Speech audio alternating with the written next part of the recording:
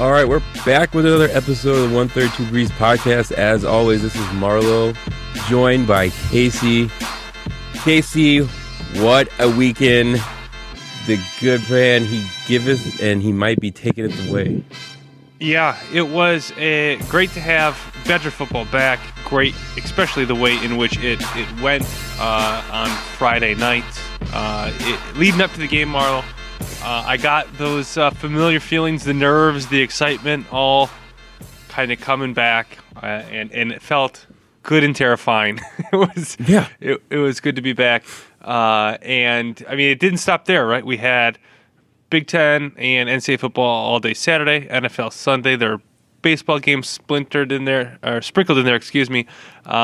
was a great sports weekend, and right now I got here recording as I got NFL football and Game 5 of the World Series. Not distracting me at all. I'm going to be very focused on this podcast.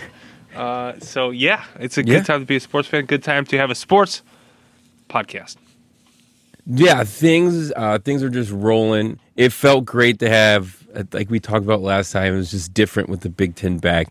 A little more vested interest in watching the other games outside of Wisconsin, looking at common opponents, seeing where the Big Ten kind of lies, especially being the first week, seeing all these teams. It was just, it was that good feeling. We made it all the way through pretty much the end of October to make it actually feel like fall. Yes, yeah. Now, full Saturdays of yard work and things avoided, as opposed to just portions of it when it's the games we want to really see. So we made it here. So let's start talking about the Badgers. Marlo played on Friday night, walloped an Illinois team 45-7. Actually, before we get in how do you want to do this, Marlo? Do you want to talk about the game first? Let's talk about the game. Let's talk. Let's do positive. Chronological order. The game starts first. Badgers win 45-7. I don't know about you, Marlo, but everything I heard and read and saw pregame was that this Illinois team is creeping up on Wisconsin and the other teams in the West, and that Wisconsin's kind of taking a step back this year, and this should be a pretty close game. That was all I heard all week, and it was 100% not that. I had the same feeling. I was pretty nervous, like you were saying before, about this game, just because of all the unknowns. Didn't know much about our team. Had heard, that Illinois was coming back. Obviously, they were the ones that stunned us last season. Mm-hmm. So it was kind of like, I don't know what to expect here. And then it was erased. Can we say? Not as quickly as I would like, but we left no doubt. Yeah, went on to win 45-7. Obviously, the highlight of the game was Graham Mertz making his first start as a redshirt freshman. Finished the game 20 of 21, 248 yards, 5 touchdowns, 0 interceptions. Looked in complete control of the offense. A couple records he broke or tied here, Marlo. Most touchdowns. He tied most touchdowns and most completions in a row at 17, which I was surprised that the other person who did that was Tanner McAvoy. Yeah, I was even excited about that record until they told me who had it. I'm like, never mind. I don't care. It's not that, if he had it, it can't be that significant, right? And then set the record for completion percentage at whatever the 95% or whatever 20 out of 21 is. Look at the stats department, try to figure that one out. But a record-setting day, amazing hype that came in with Graham Mertz, and at least in this game, he exceeded anything I had imagined that he was going to produce. Yeah, I can just say we started out this podcast, I think it might have been episode 2 or 3, where we broke the news he was committed to Wisconsin in his junior year. And I just want to be the first. We broke the news. We broke the news to our fans. So we'll be the first one to take all the credit for this. So, but I think the biggest thing I saw out of this, obviously we had the records, obviously with the touchdowns, but was just watching him operate in the placement of balls and where he was looking and looking off the secondary, going to his second and third reads. That was a part that got me all the tinglies inside. Yeah, I think as I kind of went through the game, his 2 touchdowns to Ferguson was just wide open on play actions. A lot of his success obviously came off of play action, but it was those other plays that I was kind of honing in on. First off, going for it on 3rd and 1 down near the goal line to run a play action with your redshirt freshman quarterback showed me that they have a lot of trust in his decision making, a lot of trust in his ability. Because if if a different quarterback's in there, they're running that ball, right? They're trying to run it down Illinois' throat. They did play action. He had a nice, soft, well-placed ball to Stocky, I believe it was, for the first touchdown. And then some of the side, I remember one specifically. I think it was prior, a sideline throw, and then I think it was Danny Davis across the middle. A couple that I just went. Those were he had to make a read, he had to make a throw, and he made it. While the touchdowns were great, don't get me wrong, the last one to Ferguson, where he threw it kind of high and away from the defender, Ferguson went up and caught it, was really good too. But, the touchdowns were great, but those plays, drive extending plays, were one things that really stood out to me. Yeah, and you talk about having those plays where the coach showed confidence in the offense in Mertz. I think it was in the first quarter, or it was early in the game, going for it on 4th down in their own territory. That was in making it, and then also right before the end of the half, where Wisconsin really opened up the game, getting those 2 touchdowns in less than 2 minutes. How many times have we seen Wisconsin just being like, "Okay, we're up, we have the ball, we're just going to run this clock out." Yeah, and they just went for. They kept attacking, got 2 scores within that minute and a half period right before the half that really opened the game up. Yeah. That's a good point. Last point on Mertz I have, Marlo, is he picked up a couple nice first downs with his legs, which was encouraging to see. I think one was a 13-yard scamper. He had another 1 or 2 that were pretty good. It was good to see the mobility and his ability to roll out, make those plays as well. Just really an all-around game, and the hype was high, Marlo, coming out of this game for Graham Mertz. Other hype, I think, well-deserved in this game goes to the defense. Holding Illinois to 218 points. They didn't give up a point. The only points given up was on a fumble by Jake Ferguson. Weird play. Yeah, seemed like he was reaching for the first down in a point where he didn't need to. Ball just kind of squirts out. Illinois picks it up, runs it back for a touchdown. A very weird play, and the only points Illinois got.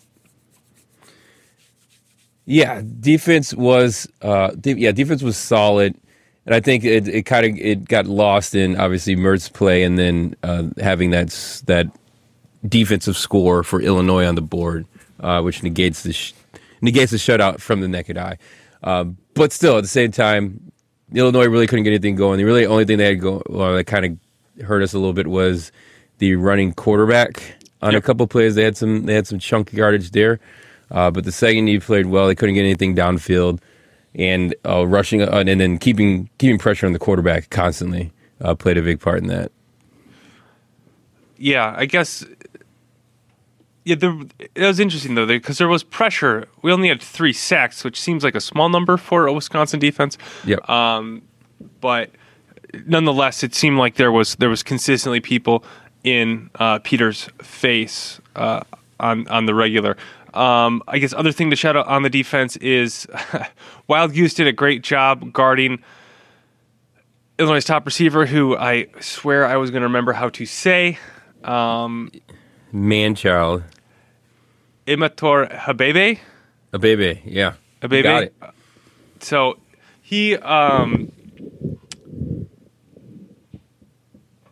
was the person to shut down. He finished with 3 receptions for 26 yards, and I think a lot of the trouble Illinois got into is when their quarterback got pressured, when Peters got pressured, when he didn't know what to do. He looked towards Habebe.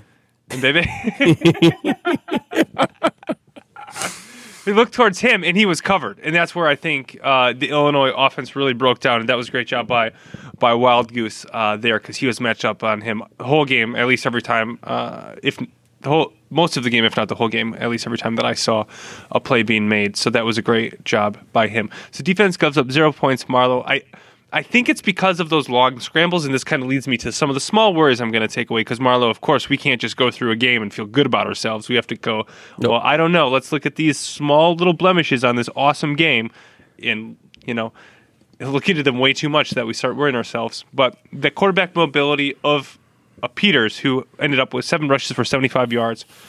His longest was a 31. But I think there was 2, just a 31-yard and another big chunk one. That was like, man, if we face a quarterback who is doing this more often, we might have a little bit of trouble. Yeah, that was my thought. And as I was thinking, because we need something, like you said, something to worry about towards the end of the game, I was trying to go through our schedule and see who has a mobile quarterback. We'll talk about a little bit. Michigan does. That's scary. And that did put a little bit of worry as well into me. My hypothetical worry, maybe it's not hypothetical, but our run game did not look all that effective. Our run game did not look all that effective throughout the game, and that makes me worry because obviously Graham had a great game, was able to overcome that, and we're very used to having a run first offense. I think that's probably what Illinois prepared for. Was a run first offense. So I think by come out of that game is if teams start to adjust for that and start pinning back the ears and coming after the quarterback, if we're not able to get that run game going. Yeah, that was. I'm with you. That was my other small worry. Although then when I went after the game, I went back and I looked at the stats, and we ended up rushing for 182 yards. So that's nothing to sneeze at. Yeah. Although our long run was only 13. So I think we're just so accustomed, right? Well, as this Wisconsin offense with Jonathan Taylor to pick up chunk yardage on runs, and we just didn't. It didn't feel like that was happening throughout the game. I didn't see many end arounds. Oh yeah. Which are normally other huge chunk plays. I guess we were kind of opening up the field with the passing game a little bit more, so that's a bit different than using those end arounds to open that up. But there were a lot of plays where like Watson or Groshek, or they were going into the line and they would like hit the hole like exceedingly quick and get like 5-6 yards. Where I feel like Taylor would have kind of like been a little bit more patient, bounced it outside or cut the other way or something, been a little bit more patient in his decision making. And I guess maybe it's because he has the ability to go from that, I'm being patient to top speed a lot faster, that this would be more effective. But there were a lot of times where I'm like, if Watson would have just cut right or Groshek would have just cut left in this instead of going the way that they did, this would have been a 15 to 20-yarder instead of the 6 to 7. Yeah, how many times you find yourself saying, man, if that was Wilson, it would have been taken to the house? Because I did it at least 4 or 5. Yeah. Yeah. So, we'll see. I just think... I think the run game will be there, right? We're going to keep running the ball. We're Wisconsin, right? We're going to get 150, 200 yards. Just how many carries is that going to take, I think? And how will we be able to sustain drives long enough to do that? I think with Mertz at quarterback, we would be able to, because if we're getting 3rd and 2s and things consistently, I think Graham will be able to pick that up. But we're not going to be the same running offense. I think. I don't think that there's the talent at running back. These are very good running backs. Don't get me wrong, but they're not what we've grown accustomed to at Wisconsin. So that's a little bit of a worry, but they're still, it's quite a high bar and quite an expectation to have, which is probably unfair to these running backs that we have, the trio that we had in this game. And maybe we'll see some more Berger as the season goes on. We didn't see him today. I assume he's not redshirted, but probably just getting into the system, getting in the program. So maybe we'll see him later in the season. I don't know. Yeah. Should we talk about a big worry? Let's talk about the big worry, Marlo. Big worry. It's a big one. Let's talk about it. So it was like not that long ago, as I'm sure we were kind of mentally getting ready for this podcast. There's been reported that Graham Mertz tested positive for COVID. Yeah. So apparently they take the rapid test first, and then they have to take the swab, the nasal swab. I forget what it's called. And they're I waiting think it on was abbreviated PRC, yeah, PRC, whatever that means. just to confirm it. So they're still waiting on that to confirm it. And this is one of my hopes where this will get a confirmed negative by tomorrow, and this will all be for naught because that's what happens with this podcast. But yeah, it's. I don't know. I when I saw it, I sent it to you right away. I think my whole life was started crumbling around me because I was so high on obviously the game and Mertz and excited to see this goes and the way the protocol works in the Big Ten. If it is positive, there's no practice, no play for 21 days.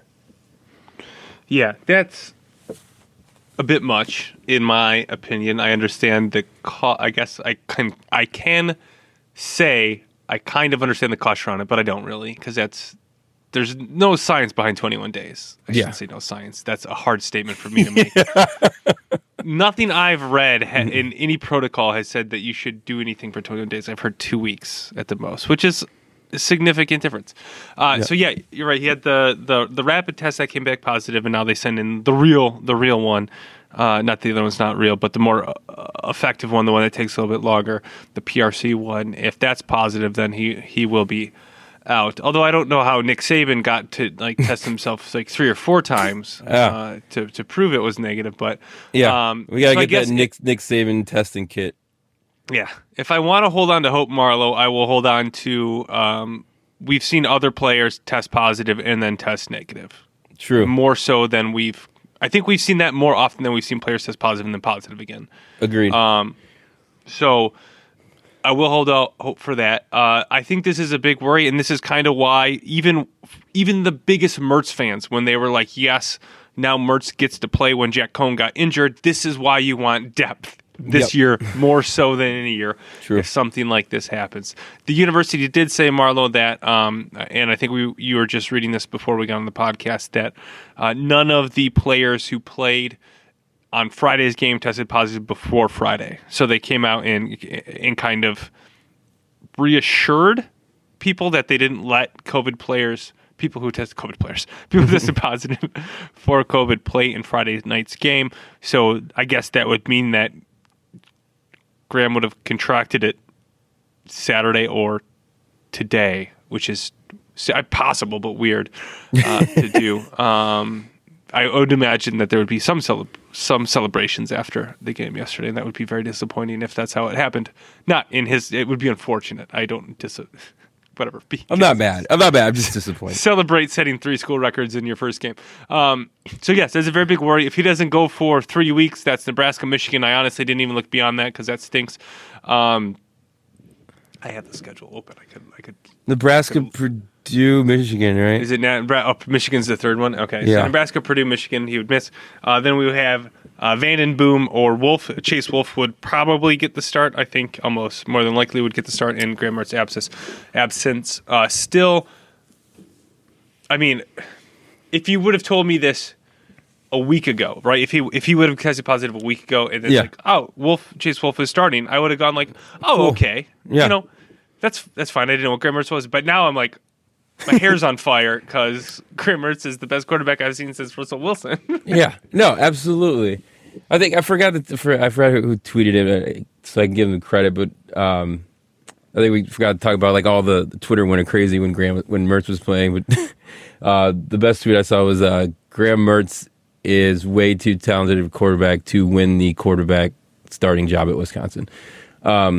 And that pretty much sums it up in a heartbeat, how it feels yes, we finally got a quarterback that's worth talking about or being hyped about, and now you're trying to take it away from you for 3 games, which, honestly, two are pretty.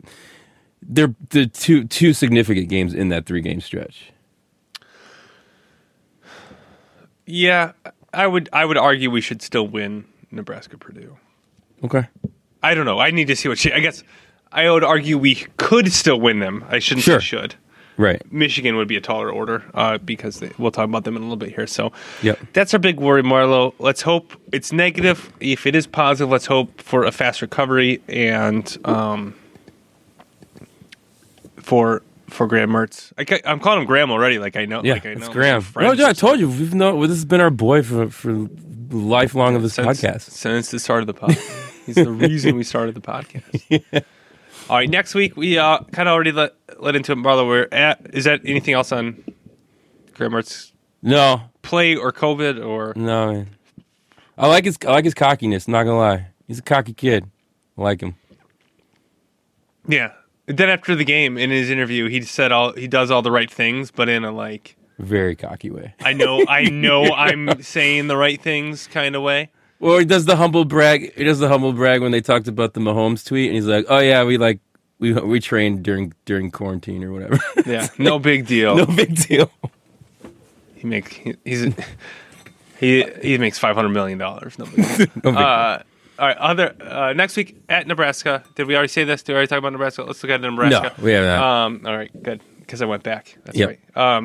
So Nebraska coming off a closer than expected first 1.5 quarters, then getting blown out by Ohio State, like we all thought they would. They have 2 players who got called for targeting in the second half that I think were pretty tough calls. In their secondary, they're going to be out for the first half against Wisconsin. Who knows how much will be throwing the ball in the first half. But all signs point to Nebraska's not back. Yes. I guess it's unfair to just say off of a game against Ohio State. I don't know. They got 2 quarterbacks, which you know what that means, Kwesi? They have 0. They have 0 quarterbacks. This one, not named Martinez, is very confusing. The new one. Luke McCaffrey, is it Luke? Yeah, it's Luke McCaffrey. McCaffrey boy. It's Ed McCaffrey's son. What's the, oh my God. Christian McCaffrey's brother. Geez. Yeah. Couldn't think of that. But he's also their best running back, clearly. Yes. It would be, I could see him getting lots of running yards against Wisconsin based on how Peters did. So that's a bit of a worry, but I think Nebraska's offense is not their issue, right? They should have an okay offense. It's been since they've joined the Big Ten. It's their defense. Their defense did not. But they're black shirts. The black shirts, yeah. Their defense couldn't stop anybody last year. They couldn't stop Ohio State. Again, a tall order, but they just kind of look lost out there at times. Looking ahead, I expect to be whomever is playing quarterback. I expect that we'll be able to run the ball against Nebraska, and I think we're going to give up points. We're going to give up more than 0 points by our defense in this game. But I think that in the end, their defense will give up more points than our defense, and we'll win the game. That seemed like a really stupid way to explain that? No, I like it. I like the explanation. Yeah, I mean, I like I think, like you said, the first quarter in the first quarter of the first quarter of the second quarter, they looked like they looked pretty good, and I couldn't tell if that was Ohio. It seemed like more so Ohio State was out of sync. But Nebraska was bringing it to them a little bit there. But then, you're right. Then all of a sudden the wheels fell off. Couldn't stop anybody. Couldn't move the ball once they figured out that all they can do is run the quarterback. And to that point, I never will ever trust the Nebraska defense. Just not going to happen. So I could see a world where, even worst case scenario, starting next week, that it might just be a boring, slowed down game, but still able to come out victorious. Interesting. Yeah, I'm looking at the stats from the Nebraska game. Martinez had 85 yards rushing. He was their leading rusher. 105. In thinking back to last year, I know we won pretty easily against Nebraska last year, but they got a lot of quarterback rushing yards. And while we have great linebackers stopping rushing quarterback, in the past we've had great linebackers stopping rushing quarterbacks. Doesn't seem to be our forte. And I'm already doing the worry thing. I'm already doing the worry thing. He's already doing it in my head right now. But I'm just going to go back to, at the end of the day, I think that their defense will stink more than our offense will without Graham Mertz. Agreed. Then that's, again, worst case scenario. So that's what I'm going to go with. we're heavy favorites. I don't know if that changes without, like if the calculation or spread changes if Mertz does or doesn't play, but I still would have to think that we would be favorites even with Chase Wolfen at quarterback. All right, other NCAA football this week, Marlo. Big Ten, baby. I mean, the Big Ten was back. All the other games sucked. At least I honestly, I was not interested in literally any of the other games outside of the Big Ten, so this segment's going to be a little Big Ten heavy. I was super hyped for Michigan, Minnesota. I was really, really ready to root against Minnesota. And that kind of went my way in the end. Minnesota ends up losing, or rather Michigan, I guess you could say, ends up winning 49-24. Speaking of bad defenses, Minnesota couldn't stop anything. Can't stop a nosebleed. And they need to, their kicker who is mysteriously absent, and they just kicked off every kick. Okay, hold on. That's a whole other thing I need to get into. So going into this game, I was very worried that Minnesota was going to win because I don't like when Minnesota's good. Yeah. And when they blocked the punt early in the game, I went, oh no, it's going to be one of these games. Like all the stupid crap is going to go Minnesota's way, and they're going to pull out a win in a game that they don't deserve to win, in my opinion.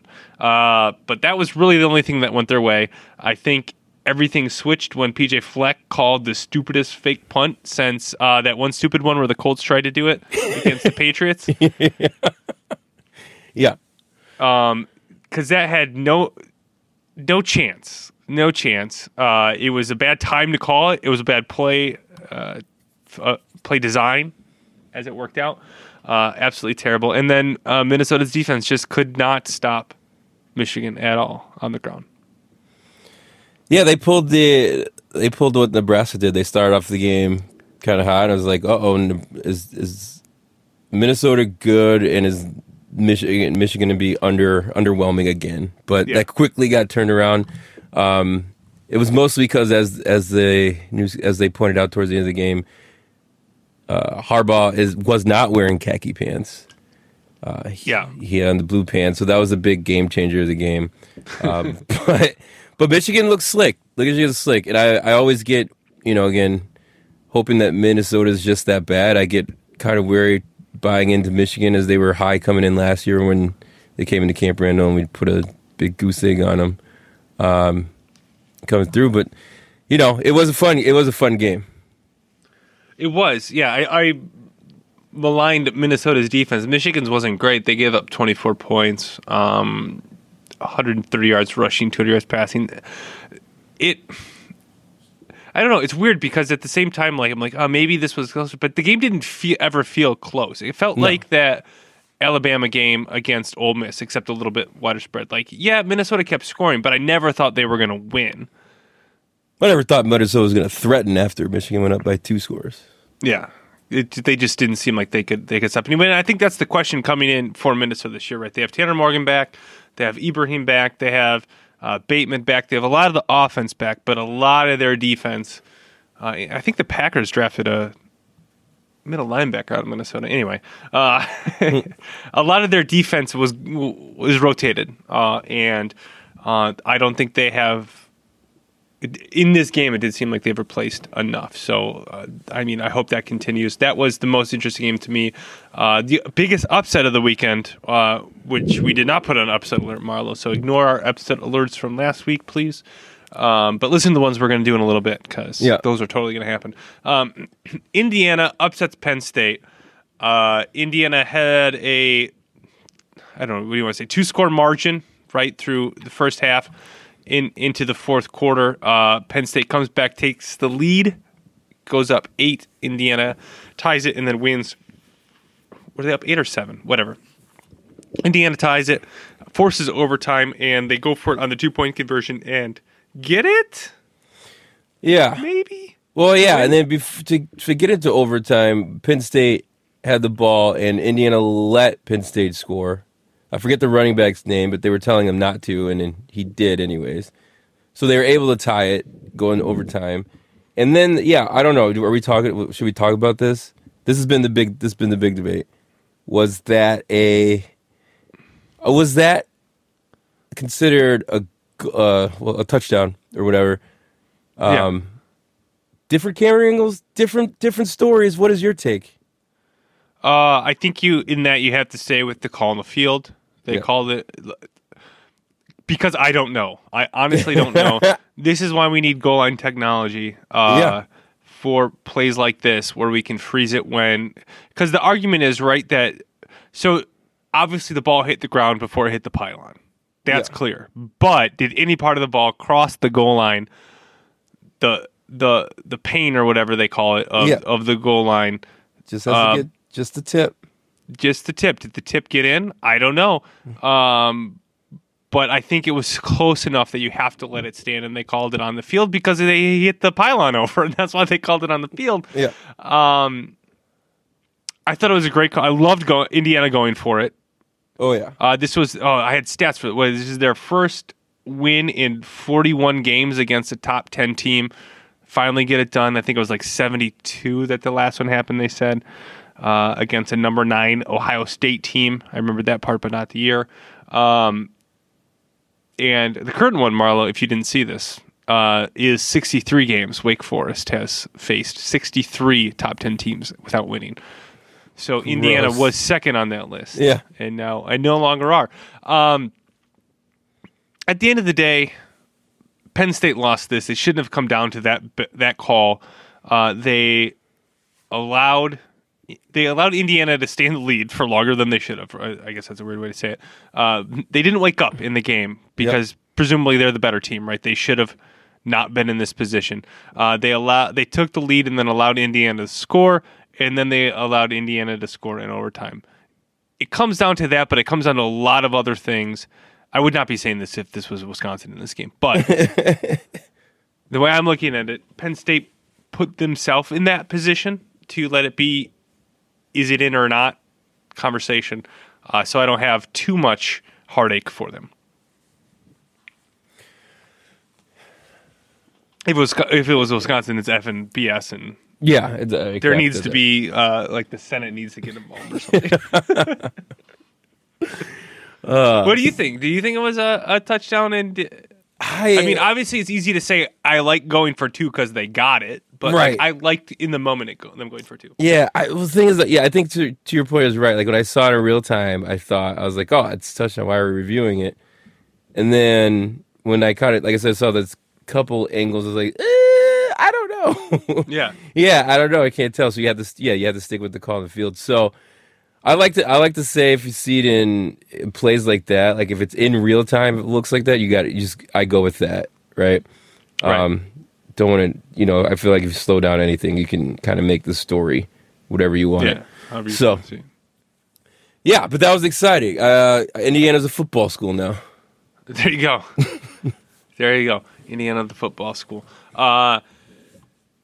Yeah, so I guess I want to expand a little bit on why I like going for it there because I don't think that I did.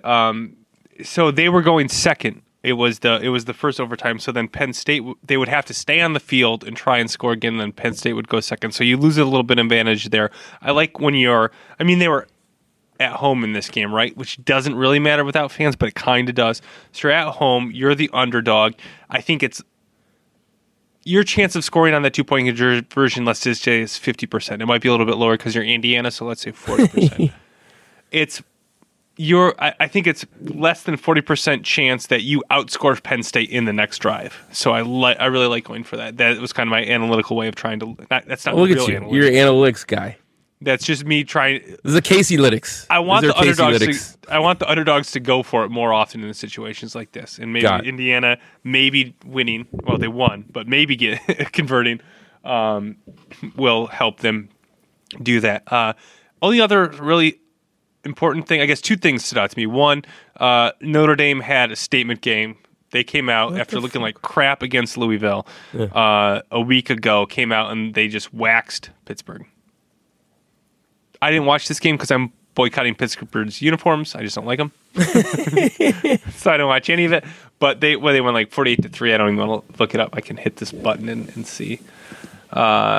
Something like that. So they 45-3. They might be for real. Maybe. I'm still not ready to give it. I watched most of that game. I think Pitt's just not a good football team. I think I got tricked when they played Syracuse, and they both just sucked. Yeah. And I thought maybe they were both just okay. Right. So, yeah, I like everybody, I'm circling. I think it's not... Let's see how... I think it's second weekend in November, whatever. They play... Yeah. They play Clemson's Clemson. Clemson's coming up. And then that will put everything straight. Yeah.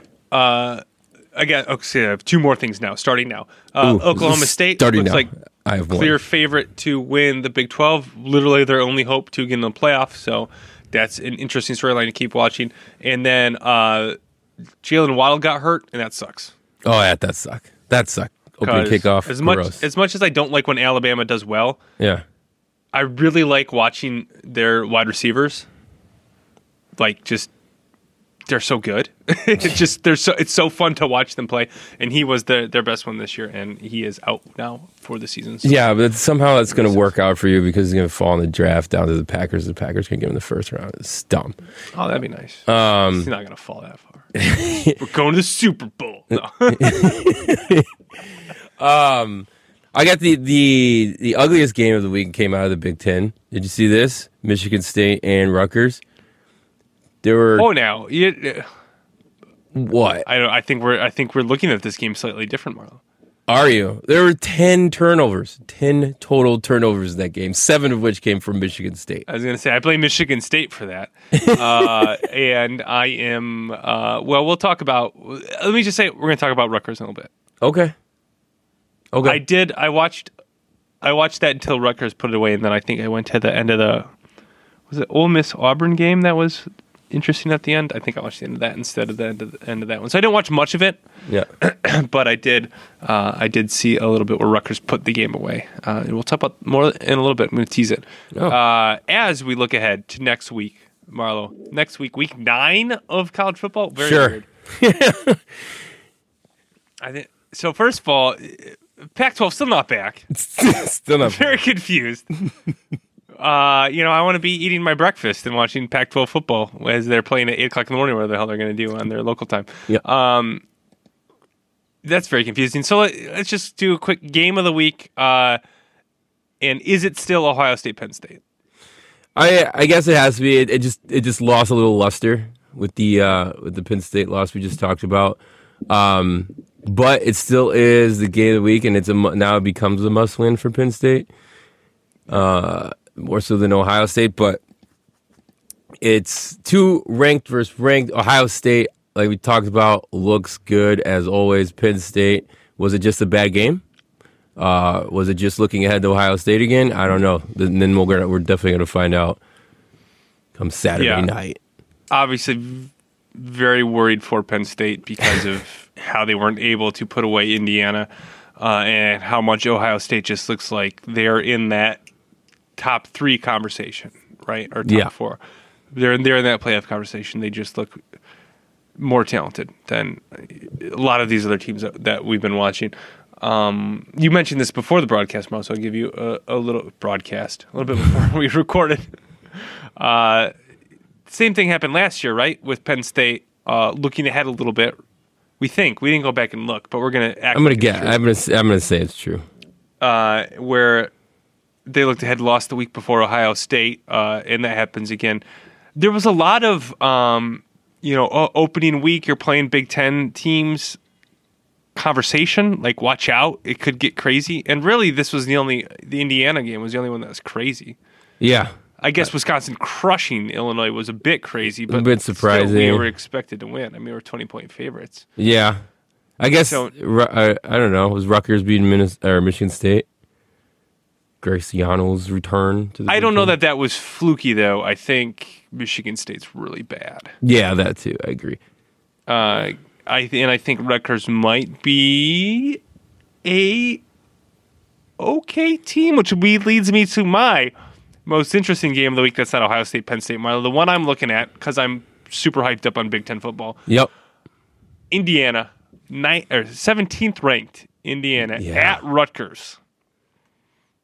I'm really interested in this game. I want to see both, because there's a chance both these teams are bad, but there's also a chance that both these teams are good, and in that case, I really want to watch this game and see what happens.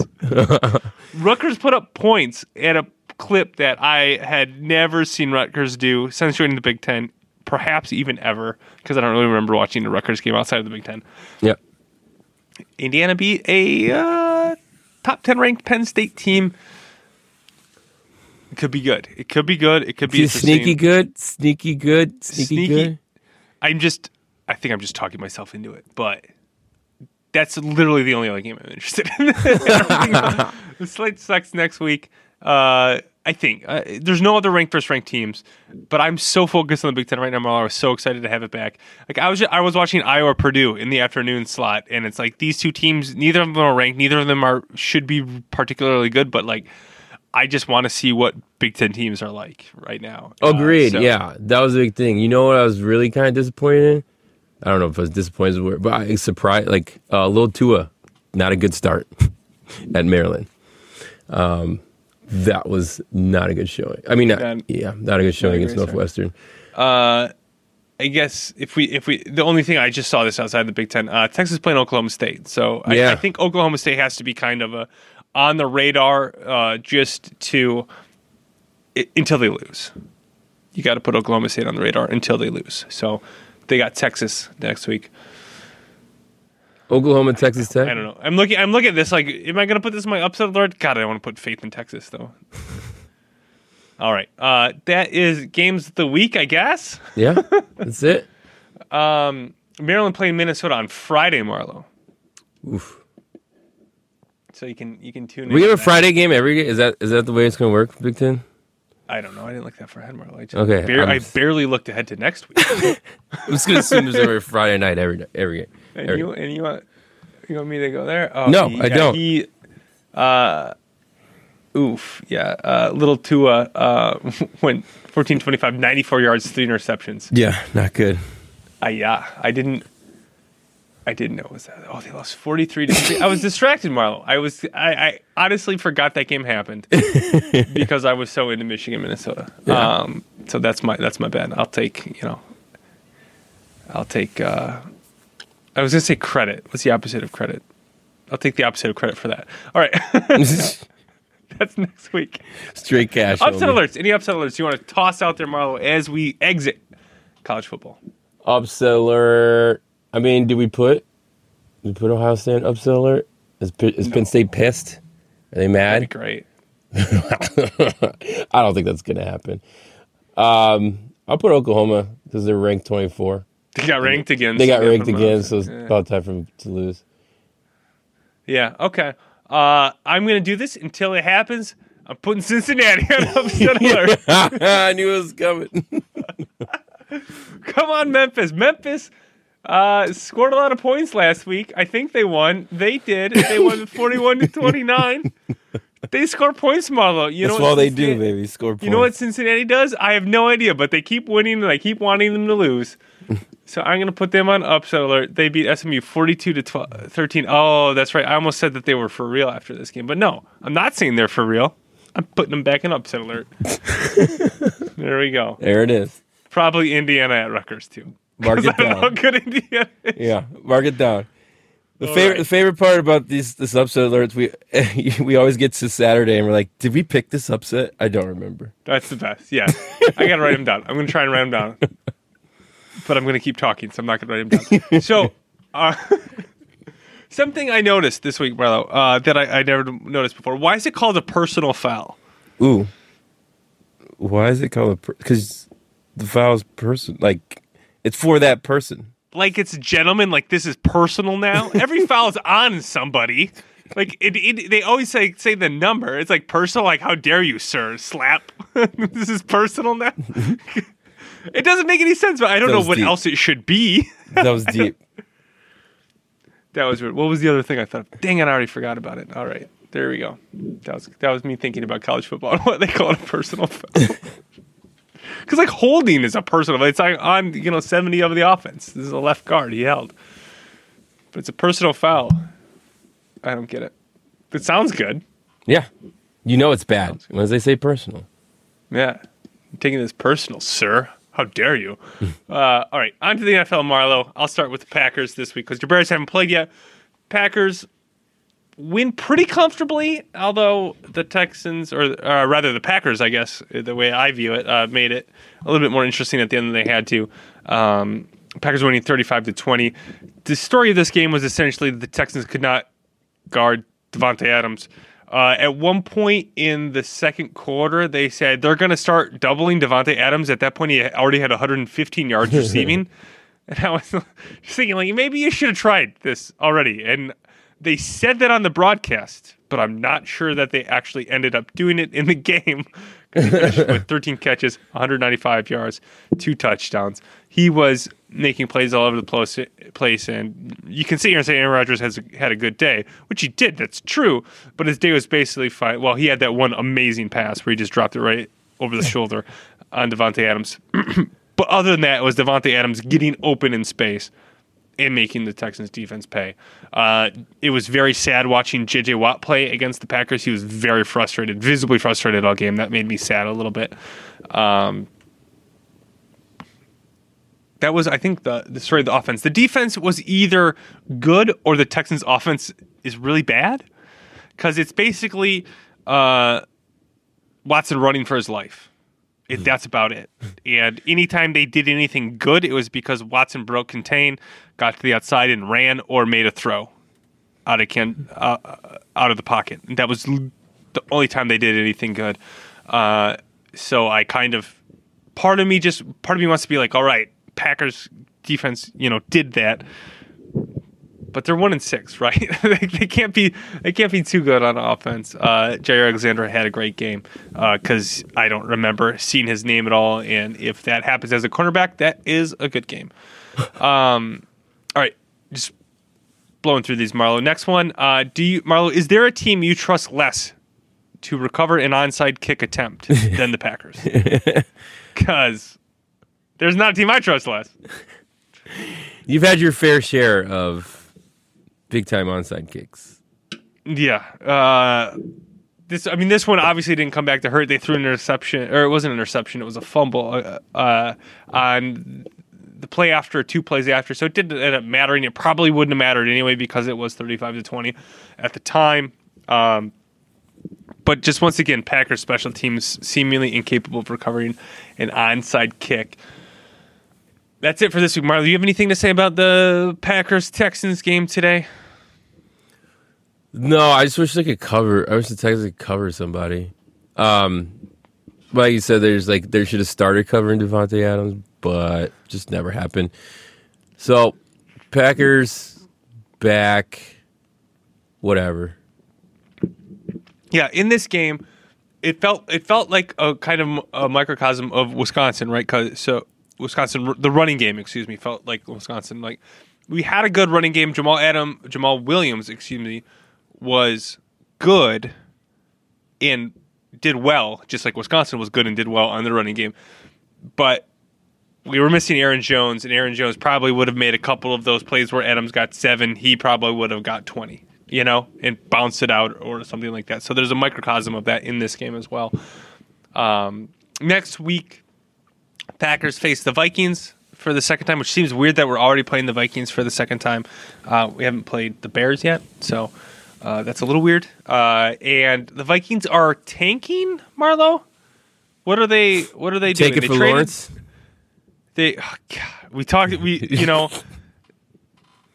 traded the guy they got from Jacksonville, right? The edge rusher. Yeah. They traded somebody, whatever. And that was my first thought is, oh my God, we just talked about them getting Trevor Lawrence, and that would be the absolute worst. I doubt Dalvin Cook's going to see the field anytime soon. They're going to take that very cautiously. That said, I'm not putting it past the Vikings to compete, but it seems like they're kind of making moves in we're fold up the tent this year. Go ahead.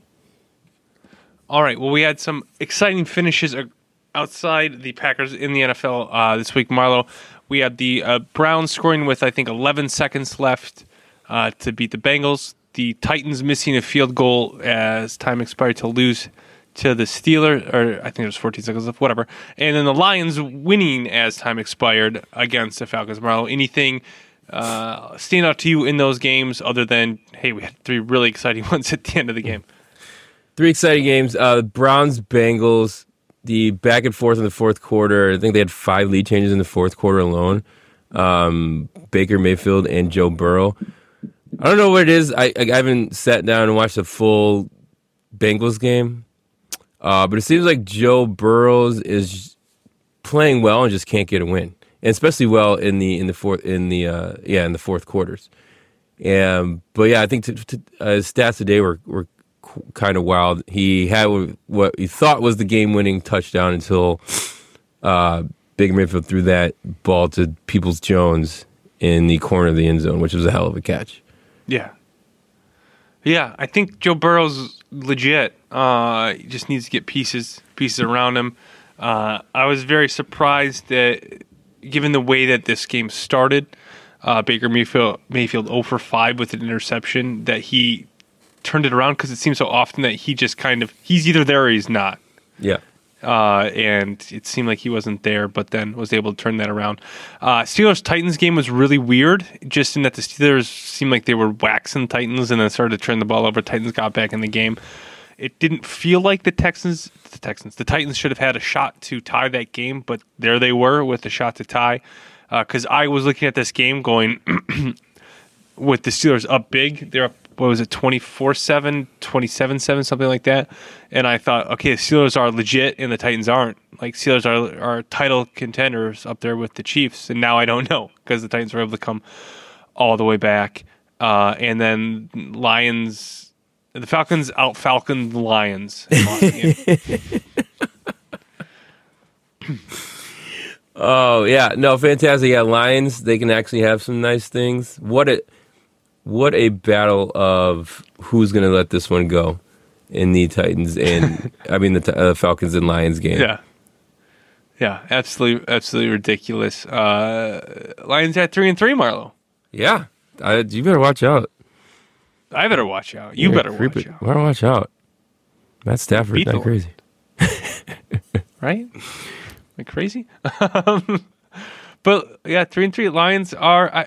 So I don't think they'll win the division or really compete for it, but could chase that. I don't know what this expanded playoffs is necessarily going to look like down the stretch as far as wildcard berths and stuff. So they could get themselves into that, I think. We'll see. We will see. Other than that, it was a lot of fun. Well, first of all, the biggest LOL this week was the Cowboys getting waxed by the Washington football team. I don't even know what to say anymore at this point about the Cowboys, Marlon. They are hilariously bad. They're bad. Andy Dalton got murdered on the field, which didn't help. But yeah, not a good football team. Not even. The Washington football team, not a great team, and they just rolled all over Dallas. Didn't even bother saying hello or taking names. They just rolled all over Dallas. That whole division's a mess. Someone's gonna get in the playoffs with like a 5-10 record or 5-11 record, excuse me, and it's gonna be hilarious. It will be hilarious. I think 2 weeks ago I said, "Hey, Andy Dalton's going to come in and be a serviceable replacement, a serviceable quarterback." I was wrong. He is not. He is not good. I can't understand why, but outside of just him being bad, I can't blame him on anything else other than him, I guess is what I'm trying to say. Not being good, because all the pieces are there for him to be good. A little bit of the Packer fan in me is enjoying Mike McCarthy just looking like he doesn't know how to coach a football team, because that's how it felt sometimes in Green Bay. And me being the homer that I am would defend him. But now that I'm on the other side, it gives me a little bit of joy that that's how poorly it's going for him there. Yeah. And then the other NFL East game, Marlo, was absolutely hilarious in how terrible it was. On Thursday night, we got to see the Giants play the Eagles. One of the funniest plays of the year when Daniel Jones running for what would have been like an 80-yard touchdown got caught by the turf monster, or got tired and fell over. I'm not sure which. All alone. The Eagles look crappy for 3.5 quarters, and then Carson Wentz turns into fourth quarter Carson Wentz, who is a completely different player than the other 3 quarters, and leads them back. Very terrible game. Does Daniel Jones trip, does that now surpass Mark Sanchez's butt fumble? No, the butt fumble still. I saw the butt fumble recently. Yeah. Like, I've seen the butt fumble. But I saw it again recently for the first time in I don't know how long, and I was laughing out loud again. It's so funny. And look, he was running faster than Lamar Jackson was run all year in a game. He just kind of sped himself up a little too much. You know, the tires got a little loose and he fell over. He just fell over. Not good. It was absolutely hilarious. I don't think that's more embarrassing than the butt fumble. If you haven't seen it in a while out there, go look it up. It is funnier than I remember. It's just never forget. So great. But it's for sure up there, I think, in the, you know, with the fumbling on the goal line, you know, Leon let DK Metcalf type plays. Who was it a Chiefs guy who just dropped it on the goal line that one time? Like he was celebrating already and he dropped it. It's up there with those types of things, but the butt fumble is still in a class of its own. All right, we've gone so long, Merlo. We haven't talked about the Bears. I guess that's because they haven't played this week. But they play tomorrow. They play Monday night against the Rams, and then next week at the Saints. Merlo, what are your expectations? What are you looking forward to or not looking forward to this week for the Bears? Yeah, it's a tough 2-week stretch here against the Rams at SoFi Field, one of the most majestic fields ever made, or most majestic stadiums ever made in the history of mankind, apparently. $5 billion. $5 billion. A lot's going to be talked about, even though it was like 2 years ago at this point, where the Rams game where the defense shut down McVay's offense. I don't think that's going to be the case here, but it will be. I think it should be a good game. I don't know. I don't know what the outcome is. All I know is we can't lose both, and I'm scared of that. Between the Monday night and the Thursday night, I know Saints are. Saints are so up and down. I can't get a read on them. Not even from game to game, but like within the game. But I think we have a decent shot of coming out of here 1-1 through this two game stretch, primetime stretch. Yeah, primetime stretch. Yeah, I think it's a tough lineup. Is Khalil Mack? I saw he left with some back pain. Is he okay? Yeah, they say he's going to play. Okay. Yeah, he's not. They say he's going to play. Just it's kind of what can he deal with? But he's been looking like. I mean, he's been looking like the old Khalil Mack. Mm-hmm. Getting in on sacks and just destroying linemen and throwing them all over the place. So we'll see. Yeah, I think the Bears Rams. We might have talked about this last week. This is kind of a for real game for me, right? Are the Bears for real? The Rams for real? Let's see how this goes. Yep. And the Saints. I can't. So hopefully, if you're not a Bears fan, Michael Thomas will be back for that game. That might add another dimension to. Why is Arizona running the ball? They're down 10 points. Might add another dimension, help this Saints team out. But right now, the Saints just feel like a team who is doing just enough to win, but they can't do much more than that.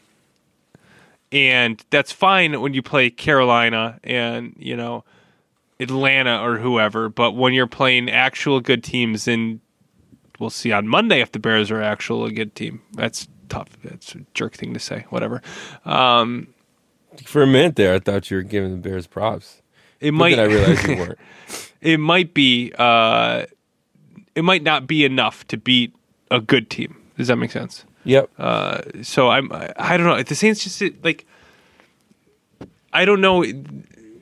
in my head, they're still the Saints of the last 3 to 4 years. But I'm starting to think maybe they're not those Saints anymore, and they're a little bit below that level. They can still win games. They can still eke games out, but they're not doing it as often or as well as they used to. I think that's a fair statement. I think that's fair. I think that's very well put, Casey. Yeah, thank you. Thank you. I should have a podcast. All right, so that's the Bears next week. Anything else interest you as we look at next week's NFL slate? I'll throw out the primetime games. They're all terrible. Thursday night is Atlanta, Carolina, so at least that's going to be interesting, right? If not, it's not necessarily going to be good, but Atlanta's involved, so it's got to be interesting. Dallas, Philadelphia is a Sunday night game. Maybe they can flex that like they did the Tampa, Oakland game this week. And then Monday is Tampa and New York Giants. I don't love any of those games, Marlo. Any of those excite you, or is there something else that you are interested in watching next week? Steelers, Baltimore, Steelers, Ravens, part 2. Throw out the records. These two Throw out teams the were records. These two Division teams, rivals. Division rivals. These two were playing, and that's about it. You're right. It's not a very good slate next week. I think before we probably would have circled the Bills in New England, but that's not good. The New England Patriots are not a good football team. 49ers Seahawks? Yeah. That's hold on. That's next week. Did I miss that one? I did miss it. Okay, hold on. Let me I want to comment on Bills Patriots. This is only interesting in the sense that I think the Patriots have to win this one. Yeah.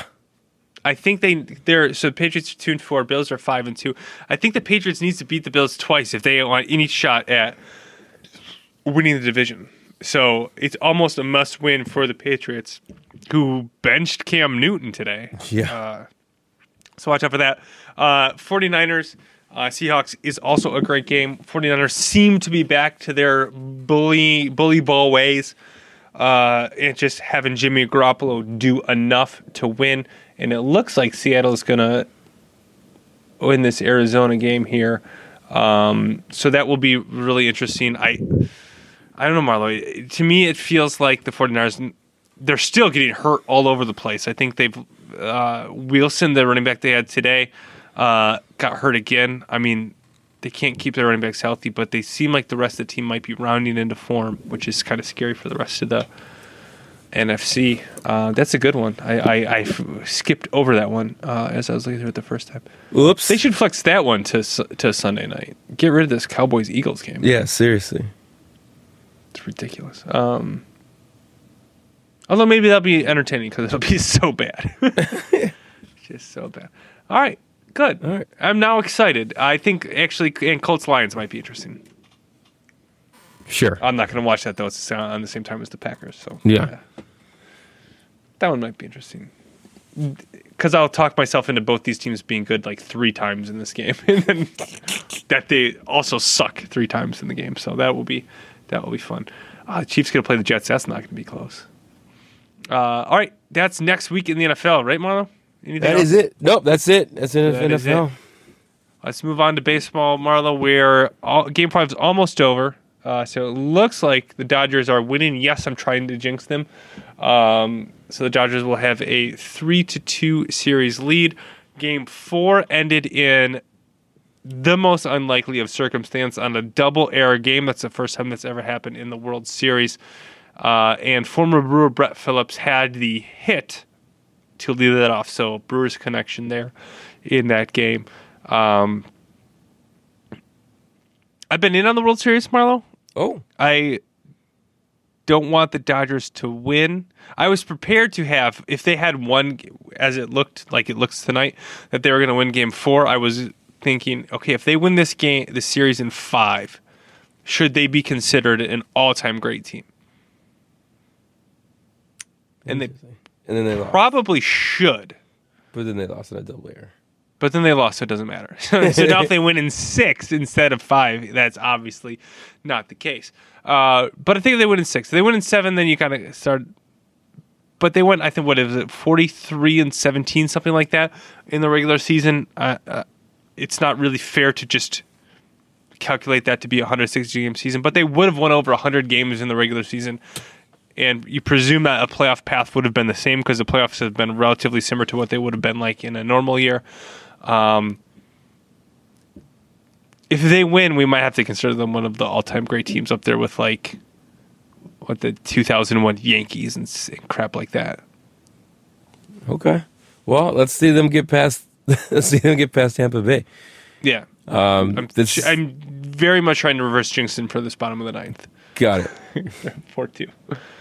I had a lot of MLB stats that I want to go through, Marlo. That sounds boring now that I look at them. They're really good though. Kenley Jansen. Okay, I'm just going to do it. Kenley Jansen has blown his 4th World Series save. So now he leads that. Clayton Kershaw no longer has the worst ERA of pitchers who started X number of innings. I don't remember the number of innings. That's now Sabathia, which I only remember the Brewers Sabathia, so that doesn't count. Brett Phillips, former Brewer, had a 2-out, 2-strike walk-off hit. He's the 4th player ever to do that, up with Mookie Wilson in 86, Kirk Gibson in 88, and Derek Jeter in 2001. Brett Phillips, a legend. There were 2 pinch runners used at some point in the same time, which seems weird. But that was the second time that happened. And that is Mookie Betts is the 2nd player in World Series history with a walk and multiple stolen bases in inning, joining someone named Babe Ruth. Which is weird that Babe Ruth stole 2 bases. But that happened. So those are baseball stats, Paul. I don't know. I feel like maybe I'm just plugged in a baseball reference on Twitter. But I feel like baseball stats like this have been all over the place. It's been great. Last one. There were 11,500 tickets available for, I think it was the first game. It was the second least attended World Series game of all time. How many tickets were available? 11,500. That's like of the that was available of the allotment that could be in that stadium.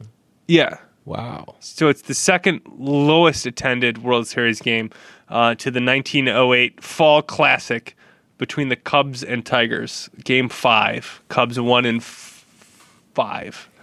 This was at Tiger Stadium. 6,200 people showed up to that one. The Tigers fans had given up on their team. Wow. They gave it up to the juggernaut that was the Cubs, who would surely win lots of World Series in the next 89 years. Nice. It did not happen. All right. Well, those were baseball stats. It's been great. I've been loving the baseball stats. Well, I just want to share a couple with you and our listeners who aren't also following Baseball Reference and ESPN Stats and Info on Twitter. I think that's where they all came from. That's it for baseball, Marlo. Are you ready for your favorite segment? Casey's Corner Kick. All right. Quite a good week for Liverpool. Obviously, we heard news that Virgil van Dijk was out for essentially the season. He had ACL surgery, so that was a downer. But the results went Liverpool's ways this week in the Champions League. They had a 1-0 win against Ajax on an own goal, so it wasn't a very exciting game. It was a good game, but not a lot of scoring involved. They get the win in the group stage there. In the Premier League, they had a comeback 2-1 win over Sheffield United. It felt good to get results in what seemed like a turbulent week after a draw against Everton and the injuries. Maybe that turbulence and uncertainty was a bit more in my head than it is on the pitch, but it felt good to get out there and get a couple wins for the squad. I don't know why I said that like I was part of the team. Next week, we have more Champions League action. So on Tuesday and Wednesday around that 2 o'clock time, make sure you're tuning in to, I think it's on CBS All Access. So if you don't have that, I don't know. Get it. You got to watch soccer on Tuesday and Wednesday. They are playing the Danish team, Midtjylland? Is that how you'd say that, Marlo? All right, they play them. And then Saturday in the Premier League, they play West Ham.